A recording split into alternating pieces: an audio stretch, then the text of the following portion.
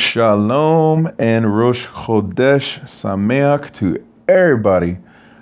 How's everyone doing? I hope you're doing well. I just want to introduce a new Parashah podcast series that, with the help of Hashem, myself and our Jewish Lapid Ner Yarok, aka Mr. Ariel, will be joining me on this venture as we take on the Iggeret to the Lapid in Rome. So if that sounds weird to you, then yeah, that's the technical way to say it, but the letter to the Romans. Because, there was a Lapid community in Rome in the first century. And since we're in Italy, I just want to say ciao to everybody, because that's how you say hello in Italian. So Rome, Italy is where we gonna be at as we finish out the Parashot in the Sefer of Shemot. So this week is Parashah Bo, and Bo is absolutely ridiculous.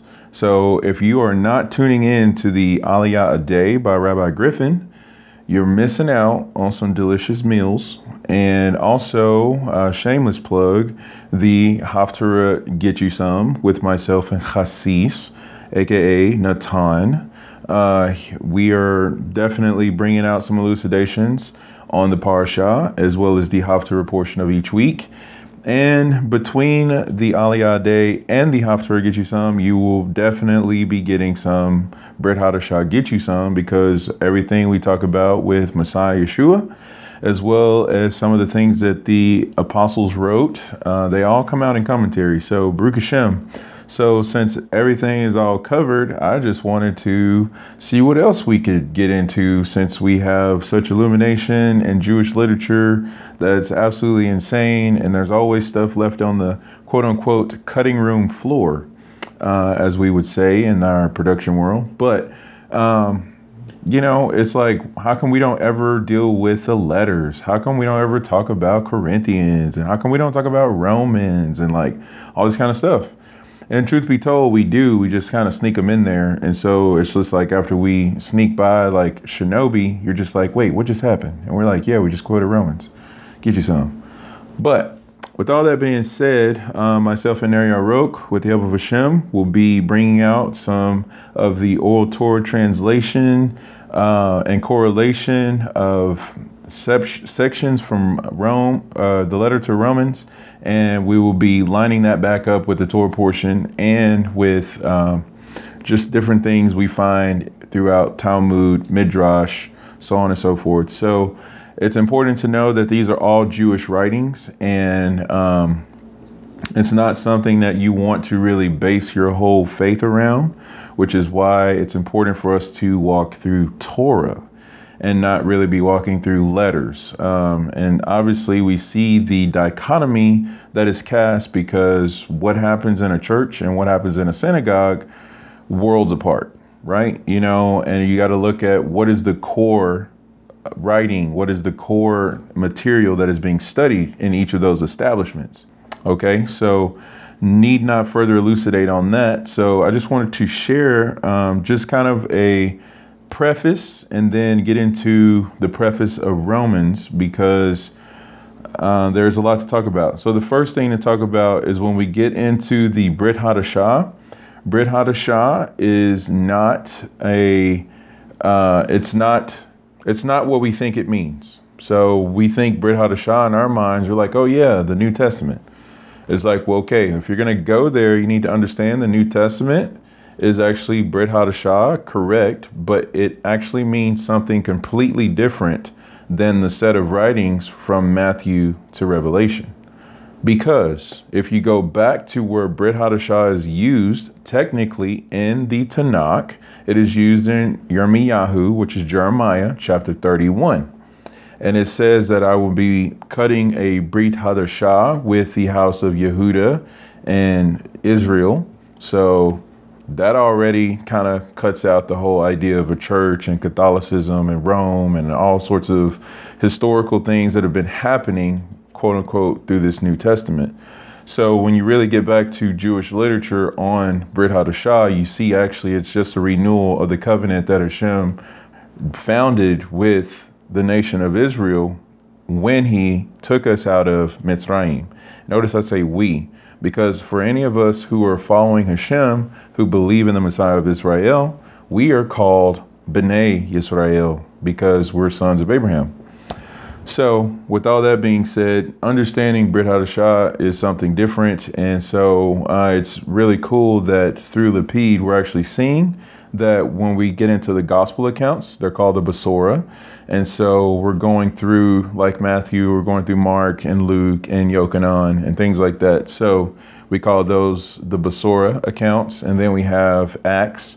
Then we have different letters. So that's why I'm calling this series the letter to the Romans, specifically to the community of Lapidim in Rome, because if you go through Acts, you actually see that there are different provinces throughout the whole entire world that the Talmudim are going to, and other people that are affiliated with the Talmudim they're going to. So, and again, everything is Judaism. Everything is predicated off of Jewish teaching and concepts. So when we see what is going on in the letter to the Romans, where's the Jewishness in there? And why would Jewishness be considered separate from believing in Messiah? And how is it that, the church can teach one way and have all these different commentaries on Romans, but yet we look around and there's no Jewish commentary on Romans? And it's like, okay, we need to talk about that. So the next thing I want to bring up is that the word for letter is actually igeret. It is actually a Hebrew word. And, the more I look into just the concepts of what the Talmudim of Mashiach actually did and correlate that to what we have in the letters and in the Basora, it's just like, that is Judaism, because Judaism has igerot, which is igeret in the plural form. And so it's just kind of like, oh, so this is not new. So Shaul isn't doing anything new. Kepha's not doing anything new. Neither is Yaakov. Neither is Yehuda, which is Jude, and so Tanya. So if you study the Tanya, that's called an igeret. And so that's considered a very holy grail writing in Judaism. And it's just kind of like, okay, so the letters have been called books by followers of the Messiah Yeshua. And it's just like, so we're calling a letter a book. And yet it's just like we're breaking it down into chapters and verses when it's meant to be read as a whole complete document. If your grandmother writes you a letter, you don't chapterize it and you don't make it into verses and all this kind of stuff. And so here we have Talmudim and different apostles, writing letters. And it's just like, yeah, they're books now, and then they're holy word of God. And this is what we base our faith by, so much so that we can leave behind the principles and concepts of Torah. And it's just like, that's not good. So with all that being said, igeret is a very Hebrew Jewish thing. And another big heavy hitter of the igerot is Ramban with a noon. He also wrote an igeret. And so you can actually just type in igeret, which is, if you transliterate it, it is Iggeret, or spell with one G sometimes. The thing with transliteration, you can spell it 100 different ways. So you're guaranteed to hit if you put, any of that in the search bar, but you'll see what pops up immediately is Ramban and Tanya. And so that's just the tip of the iceberg. There are so many igerot in Jewish literature. So again, when we're looking at the igeret to Rome over here in Italy, nothing new. Next thing about what's been commonly called the Brit Hadashah or the New Testament, depending on how much, influence or whatever establishment you're learning from, is that there were many canonizations of it. And it was all based off of time period. Now, canonization, because, I like the word canon since it makes me think of rockets and ballistics and all kinds of stuff like that. But canon is actually a literature term for a compilation of writings, and you put it together and it's like, here's your canon. And it's like, okay, so basically when you take the Basora and you take Acts and you take letters and you take Revelation, you put them together and you hand that out as a codified writing, that's called a canon. A canon. The canon of the Brit Hadashah, there's one that happened in the 2nd century. There's one that happened in the 4th century. There's one that happened like after 1000 AD, and then another time in the 1400s, another time in the 1600s, probably many more other than that. I mean, I'm really just kind of shotgunning these time frames for you just to let you know that there are various canonizations of the Brit Hadashah writings. So, and most of them have a common denominator, is that it is not anything from Judaism as far as how did it become to be just these specific letters, just these specific gospels and things like that. It is not Jewish as far as the origin of organizing it. And that's not taking a shot at the people who organized it, but to give us a little bit more factual understanding of why are there so many, how come it's so many times that it's being edited and revised and done over and over again.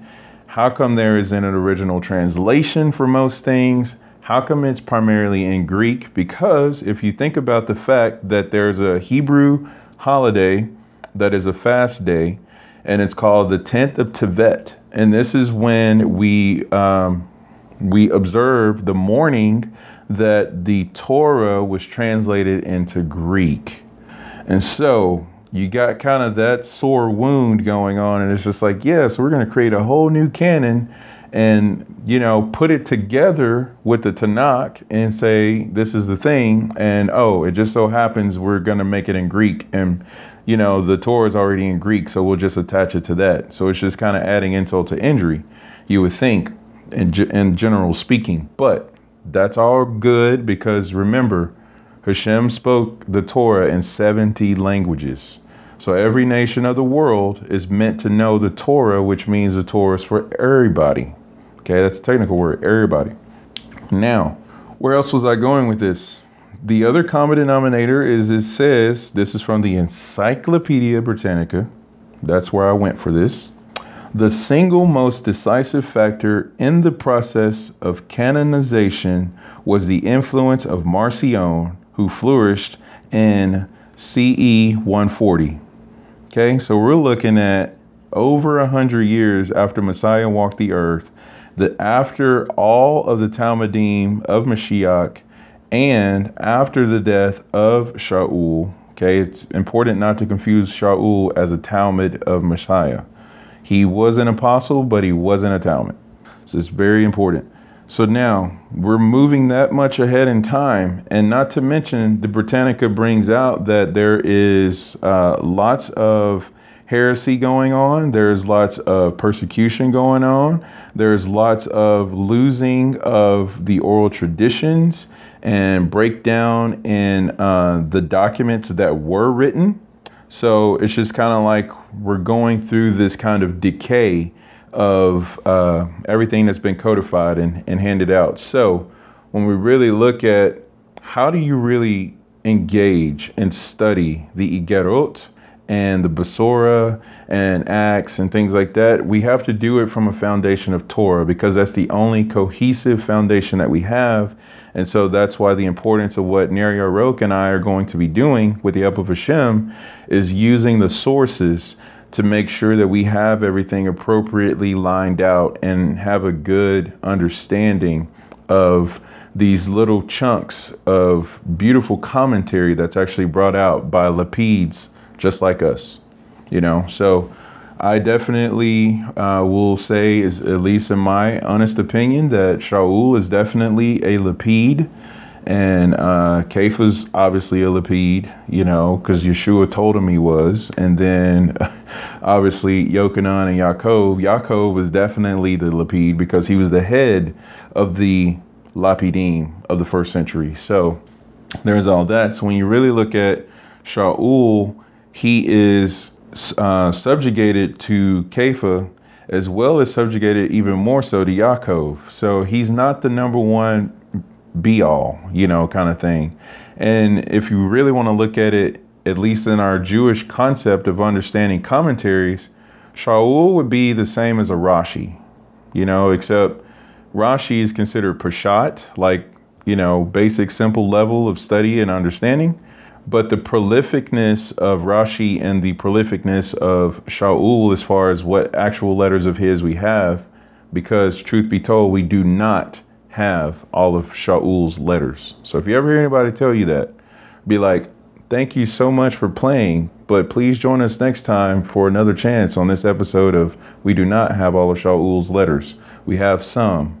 He wrote many letters to Corinth, and we only have 2 for just one simple example. And just end it there. But anyway, but Rashi is like a cornerstone almost when it comes to engaging in the Torah study. That's why if you get a Humash, most commentary is going to come from Rashi.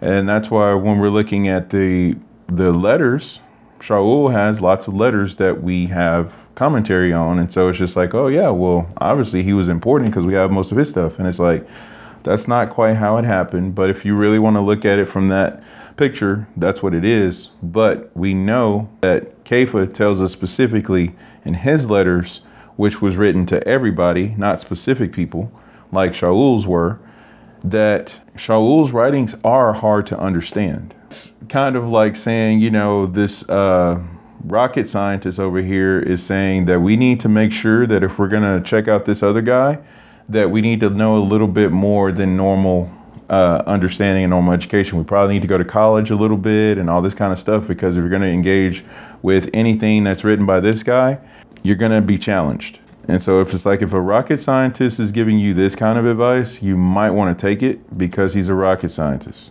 For what that's worth, that probably didn't make any sense, but it did in my head, and Bezrat Hashem, it makes sense. And if not, may the Ruach HaKodesh cause it to make sense.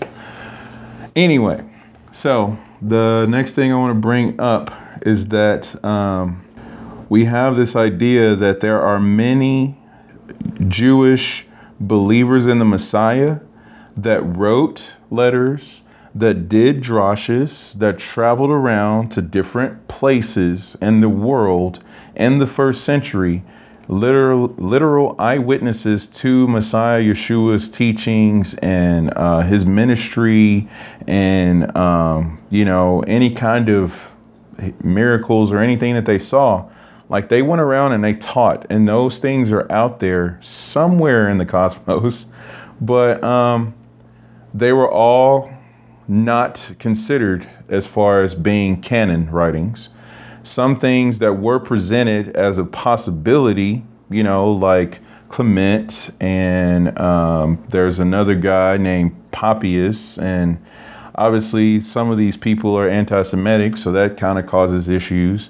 And then, we got Barnabas, we got obviously Andrew and Bartholomew. Those guys talked a lot. And Matthias, the new guy who got brought in after Yehuda Iscariot decided to sell Yeshua, like the brothers that sold Yosef, after that happened. So anyway, there's stuff like that out there, and we don't have it as far as like what we know. And that's not a shot at anything. We don't need to be like, where are these sources? It's just kind of like, if you get with Jewish literature, you got plenty of sources. But since we have this thing called the Bible, it's like, okay, so there's also sources in there too. So let's just be thankful for what we got. And the more oral Torah that we learn, the more these other writings that we do have make complete and absolute sense. So, and then the last thing I want to do is give an overview on the letter to the Romans. So what is going on? Why is this like a thing? So obviously the author of the letter is Shaul. So that's cool because some of his letters are disputed. So it's just kind of like, we don't know if he wrote this or if it was his Talmud or somebody wrote in his name, which also they said that in the encyclopedia, they bring up historically that there was a lot of that going on. Lots of writers wrote anonymously and pseudonymously. So I did not know pseudonymously was a word, but it is. So anyway, so that would be like me just kind of taking Rabbi Griffin's commentaries and just writing it not in my name or in his name, and just putting it out there. And it's just kind of like, okay, that's anonymous. And it's got crazy sources in there, and they're amazing. And then if I wrote pseudo-anonymously, I would say this is in the name of Rabbi Griffin, and I'm submitting this, and it's just like, oh, this is a commentary by Rabbi Griffin, da da da da da, but he didn't write it. It's just kind of, oh, that's awkward. Kind of cool, but awkward. So anyway, there's a lot of that going on. So you have a swirl of circumstances and things going on. And so Shaul is not face to face with these Lapidim over here in Rome. So he's corresponding with them to follow up and answer questions. And man, Rabbi Griffin brought it down even in today's Aliyah that, we have Lapidim now in Virginia and Oklahoma and Houston and New York. And like, they're just popping up like crazy. So, Baruch Hashem. So as that is happening, we're having to correspond with these people via them traveling to us and we traveling to them and back and forth and vice versa. So that's what was going on with these letters, and specifically with Acts. Acts is the foundation. I definitely would have loved to start a series in Acts, but apparently if I start with Romans, that'll be really, really good to kind of backtrack and work my way in spiderweb stuff, even though I'm not Spider-Man. But that's cool. I made his suit. Just kidding, tongue in cheek. All right, anyway, so what's going on with this letter, this Igedet? First of all, I have what's called the Haley's Handbook. It definitely is a Christian commentary, so I will put that out there, but it's very scholarly, and obviously it has different shades because it makes everything seem like church, everything is Christian, everything is Messiah's Greek name, da da da da da. But facts are facts. So check this out. This is what it says. Romans. In bold writing, it says, the nature of, and I'm going to say Mashiach, the nature of Mashiach's work and justification by faith, which is Emunah. That's it. That's the introduction. Like, that's the overall get you some. If you're going to read this letter, this is what you're going to be focused on. So step back for 1 second before reading verse 1 and for anything else that I say to you.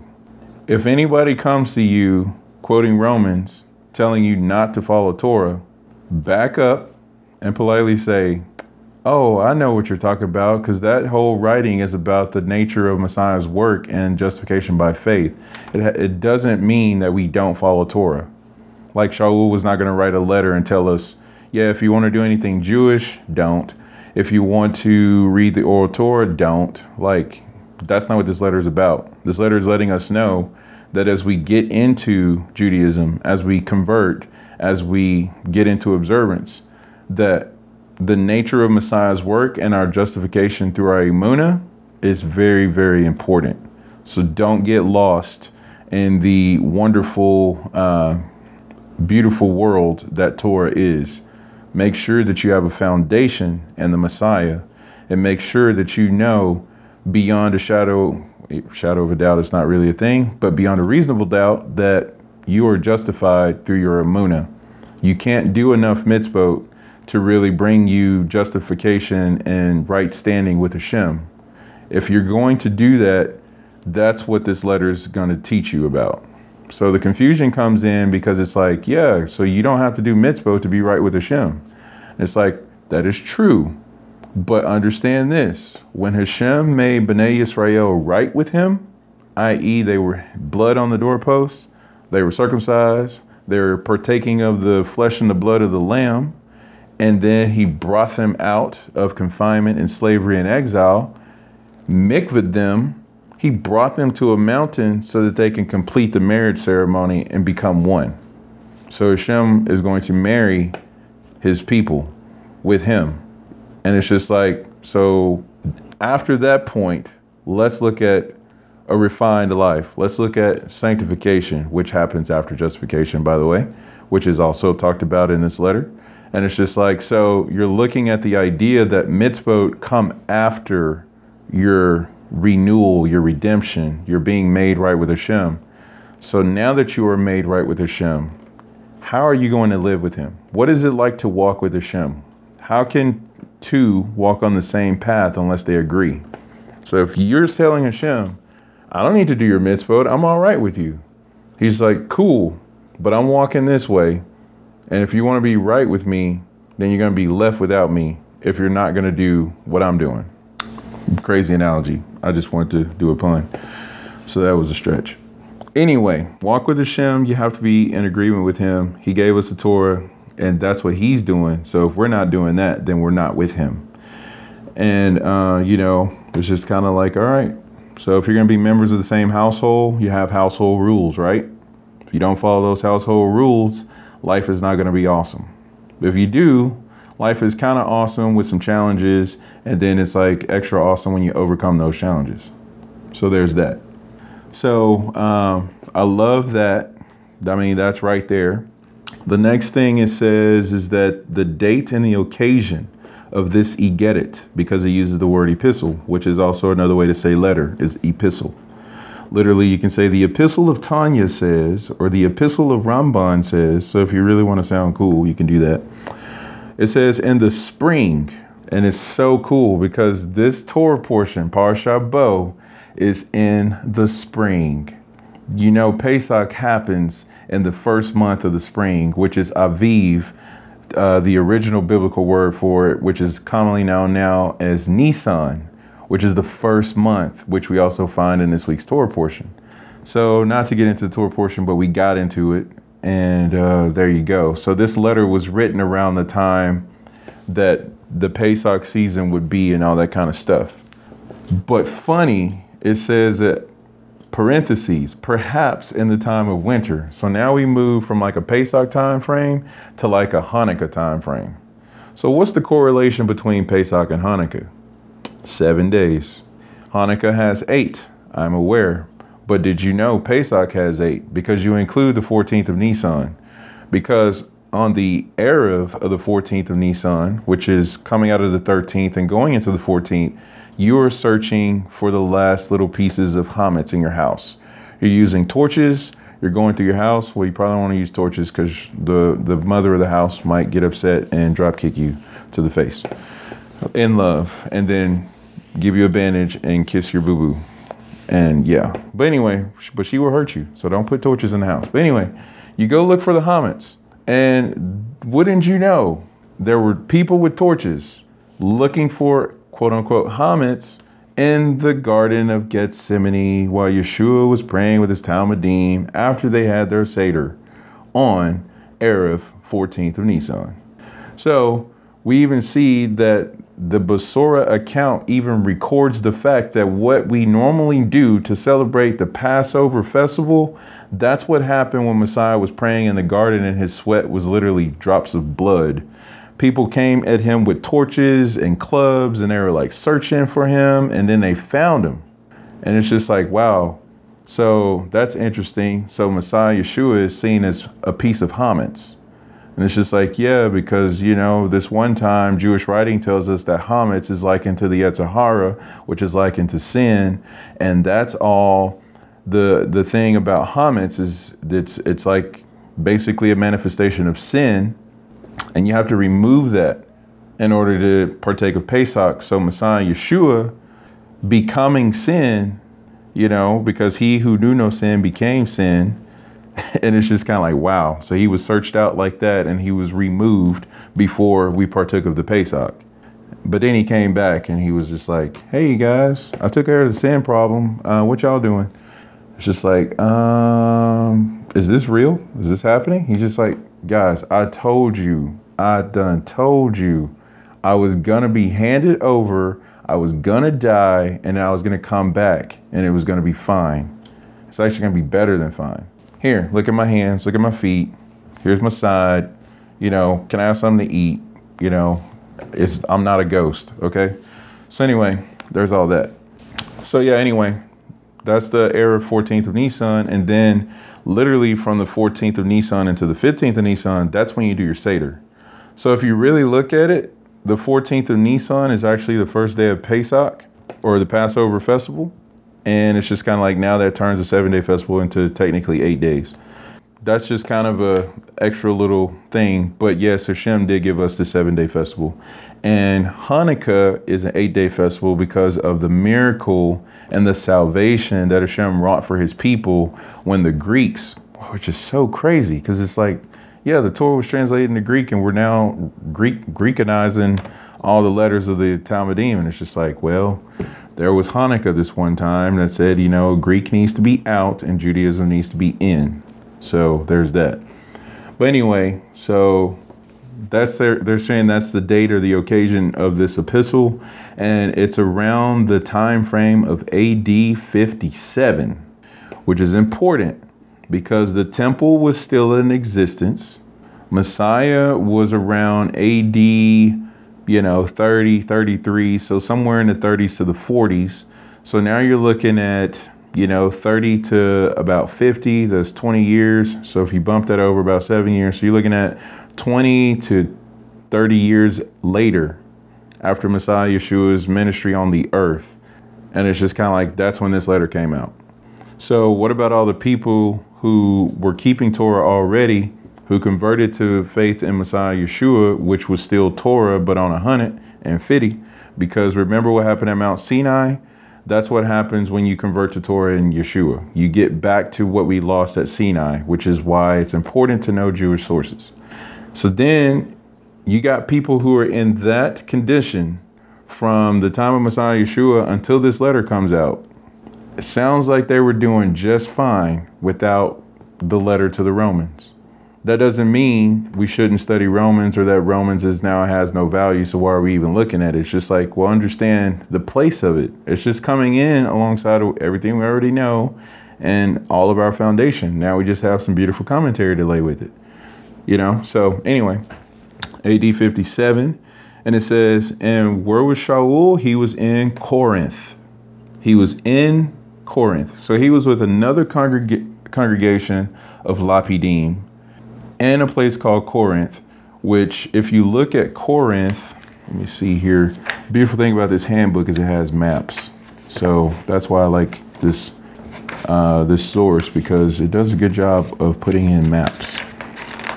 And if you notice in the section of the letters in the Brit Hadashah, Romans and Corinthians are right next to each other.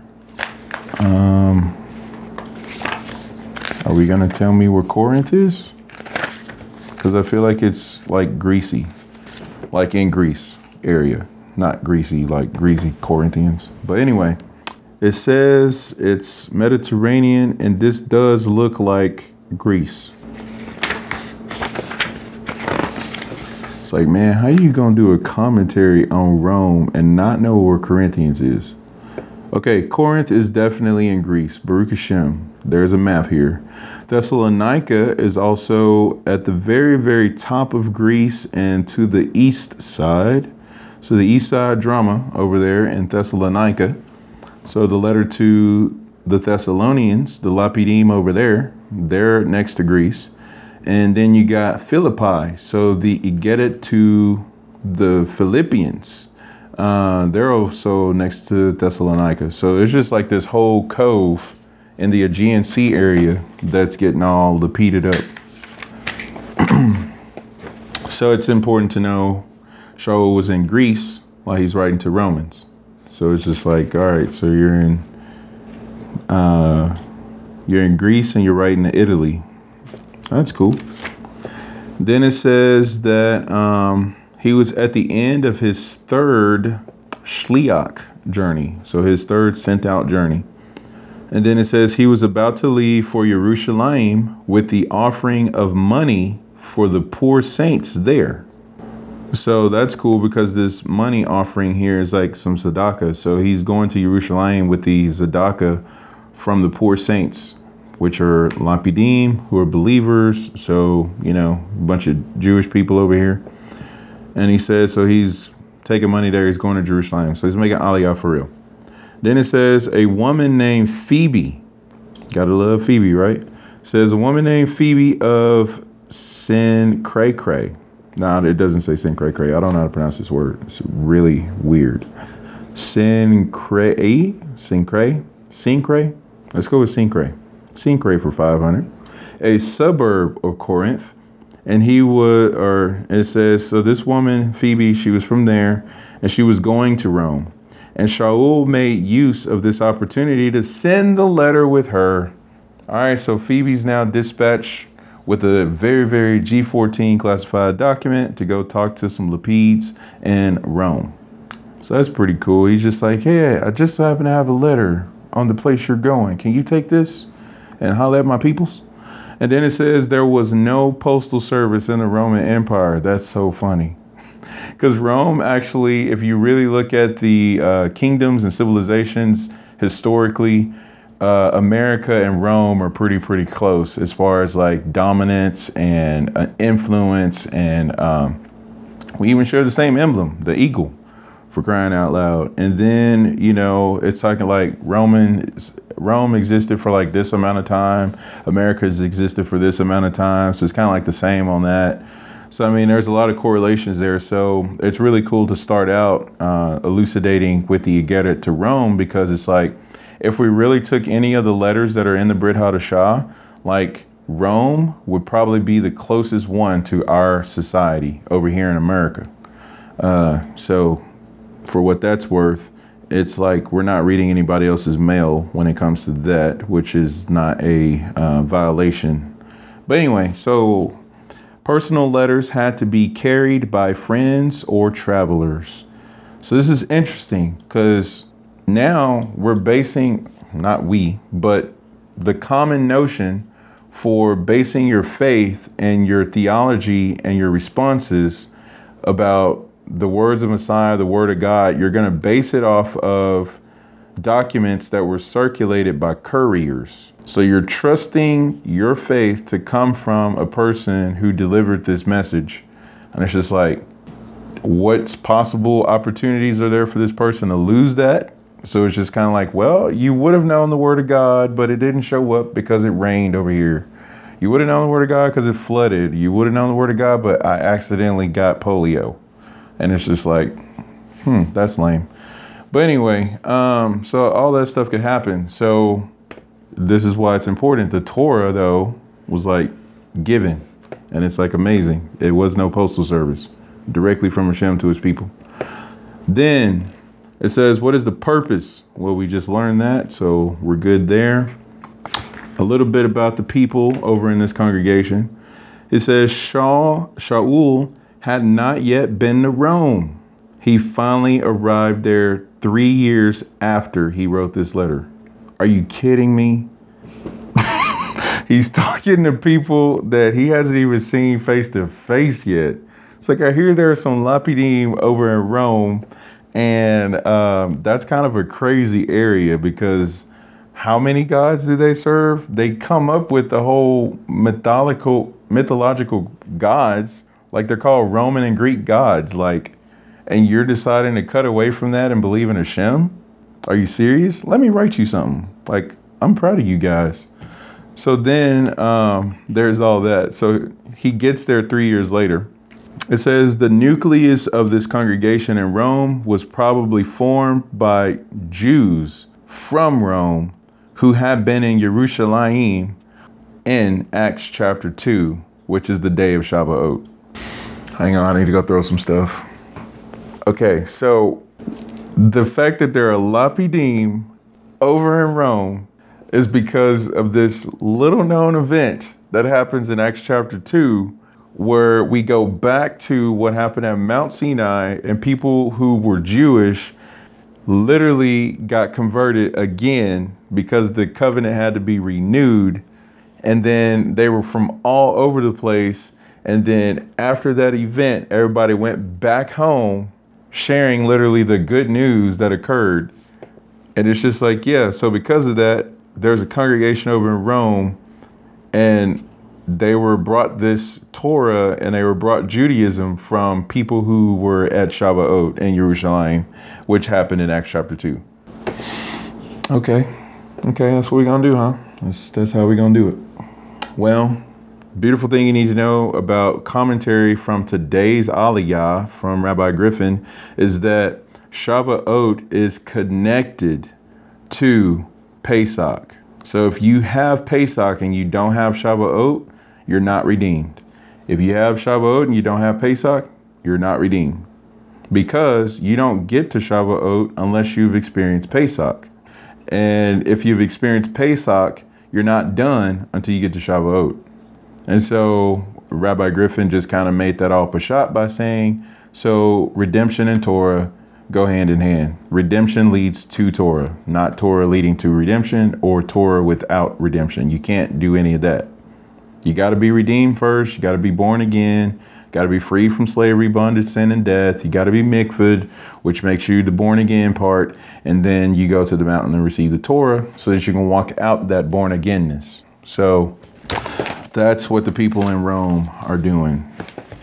So it's funny because outside of the believers in Rome, there's a rap artist named Lecrae, and he's like, when in Rome, do what the Romans do. But I find when I do that, I die like in Romans too. And it's just kind of like, it's a lot of death in Rome outside of Torah observance. Anyway, so what's the last thing I want to share? How about this? It says Paul's main point. So Shaul's main point in Romans. Hope you're sitting down for this because I won't stand for it. And it says his main point is that an individual's justification before Hashem, an individual's justification before Hashem, i.e. he's set right, he's born again, Slika, he's a new creation, okay? It rests fundamentally on the mercy of Messiah Yeshua and not on the law of Moses. Now, that could sound very, very crazy because it's just like, okay, so then you're saying that it's the mercy of Messiah, but not the law of Messiah. Because remember, the law of Moses is the law of Messiah. The Torah is Yeshua, and Yeshua is the Torah. So how can you be based off the mercy of Torah, but then not based on the law of Torah? Hang on to that. Finish this. It says, it is not a matter of law at all, because no person can ever fully live up to God's law, which is an expression of God's holiness. Hold on to that. It's getting very, very ugly right now. It says, we are justified solely because Mashiach, out of the profound goodness of his heart, forgives people's sins. Isn't that special? Hang on to that too. Okay, there's a lot of stuff in your hand, I'm aware. Just don't drop the eggs. In the final analysis, a person's standing before God depends not on what the person has done or can do. Rather, it is based completely on what Mashiach has done for him or her, and each person's acceptance of his gift of salvation by grace. So it's like, okay, it's not based on the Torah, but, you know, when you're forgiven and then you're given the Torah, which is salvation through grace, then it's like, now you got to accept that. But don't worry, it's not based on that. It's not based on what you have to accept. I know, still very, very ugly. Last statement. And therefore, Mashiach is entitled to the absolute and wholehearted allegiance, loyalty, devotion, and obedience of every human being. All right. End of the crazy Christian commentary on that. So, again, we said the main point is justification before Hashem, and that justification comes from our emunah. Now, let's break this down.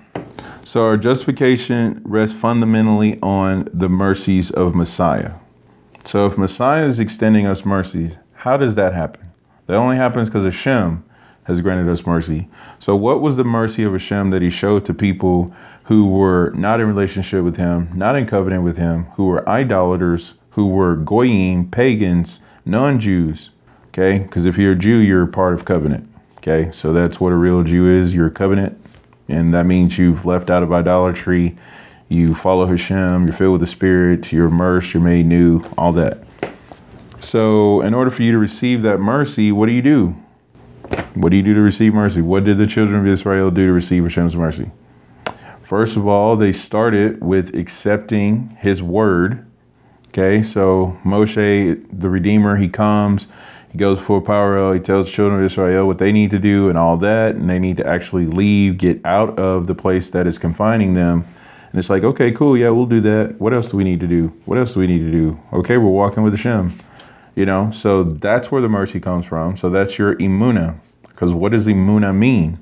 Imuna means faithful, faithful obedience to the word of Hashem. So when Hashem requests something of us, we do it.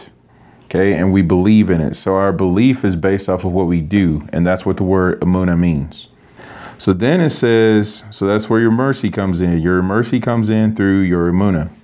Now, and it says, and not on the law of Moses. So once you are a person of imuna, you're walking in the law of Moses. Okay, you're studying, you're learning. Go back to Acts chapter 15. People are going to be coming to shul every Shabbat and learning Moshe. So therefore, this next statement that it says no person can ever fully live up to God's law. Okay, so how much of the Shulchan Aruch are we actually fulfilling? How much of the Talmud are we actually fulfilling? So on and so forth, right? That's not the point. The point is that we're studying it, we're growing in it, and we're going to be continually learning in it. So every time we go through the cycles of Torah, we read most of Ramban that year. We're going to learn some more Ramban, and we did not finish all of our commentary. We did not finish all of the Drash. We did not finish all of the Torah portion articles that week. Okay, so saying that we can't fully live up to God's law, that doesn't mean we don't do it and we can't do it. It's just there's so much there that how can we actually get through it all? I mean, if you really try to look at what is the Torah of Hashem, how much of it can we actually fulfill right now even? Because most of it says that, we're supposed to go to the temple. We're supposed to be offering 2 lambs a day. We're supposed to be, doing all these things to make Aliyah to the Temple Mount and all that kind of stuff. Well, we don't have a temple. So how can we do it? But if you study like you're supposed to do, you begin to fulfill the Torah from the fact that you're studying. Because Judaism teaches us that we fulfill all the Torah when we study the Torah. Okay?